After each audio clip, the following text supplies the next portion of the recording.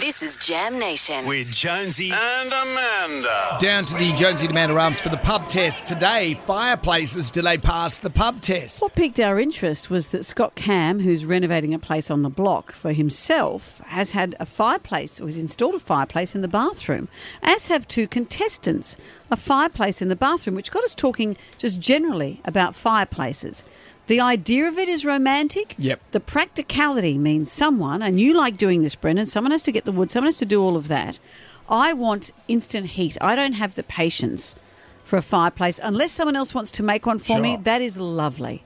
But if I come home to a home and I have to make the fire, I think, oh, can I just press a button? You're against them. I'm for them. What do you think? Fireplaces, do they pass the pub test? Yes, I do think fireplaces pass the pub test. They're definitely good in Melbourne, as I was there for a while. And, yeah, they're romantic. Nothing better than a fireplace on a freezing cold night. Of course they do. There's nothing better than an open fire.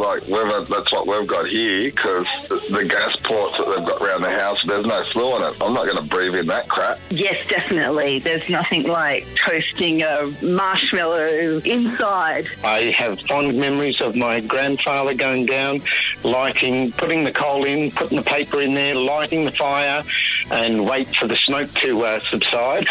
Then you've got the heat. Fireplaces definitely do pass the pub test. Fireplaces, I think they're so hot, literally, and it makes a house so homey. Like, there's nothing better than coming home, sitting in front of a fireplace, reading a book, or just watching it. You know, they're just very therapeutic. When I was a youngster, they're absolutely beautiful. I know they keep you warm and warm, but someone's got to get the wood or the coal.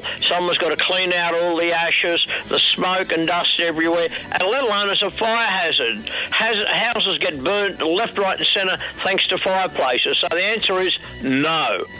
He's very definitive.